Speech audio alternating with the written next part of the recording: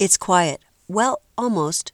There's the ticking of the clock, the rattling of the furnace, the birds chirping outside my window, and my computer humming along. For some, the silence is uncomfortable, or we feel guilty, so we turn on the TV, though we aren't really watching. It's important in the chaos of everyday life that we take a few moments and shut out as many sounds of the world and just be.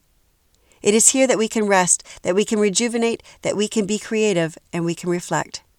So here are today's hot tips for building resiliency and celebrating Noise Awareness Day. Pay attention to the noise you make and respect your neighbor's right to peace and quiet. Turn down the volume 2 notches on your radio and your personal stereo systems with headphones. Turn down the volume 1 notch on your television and turn it off during dinner.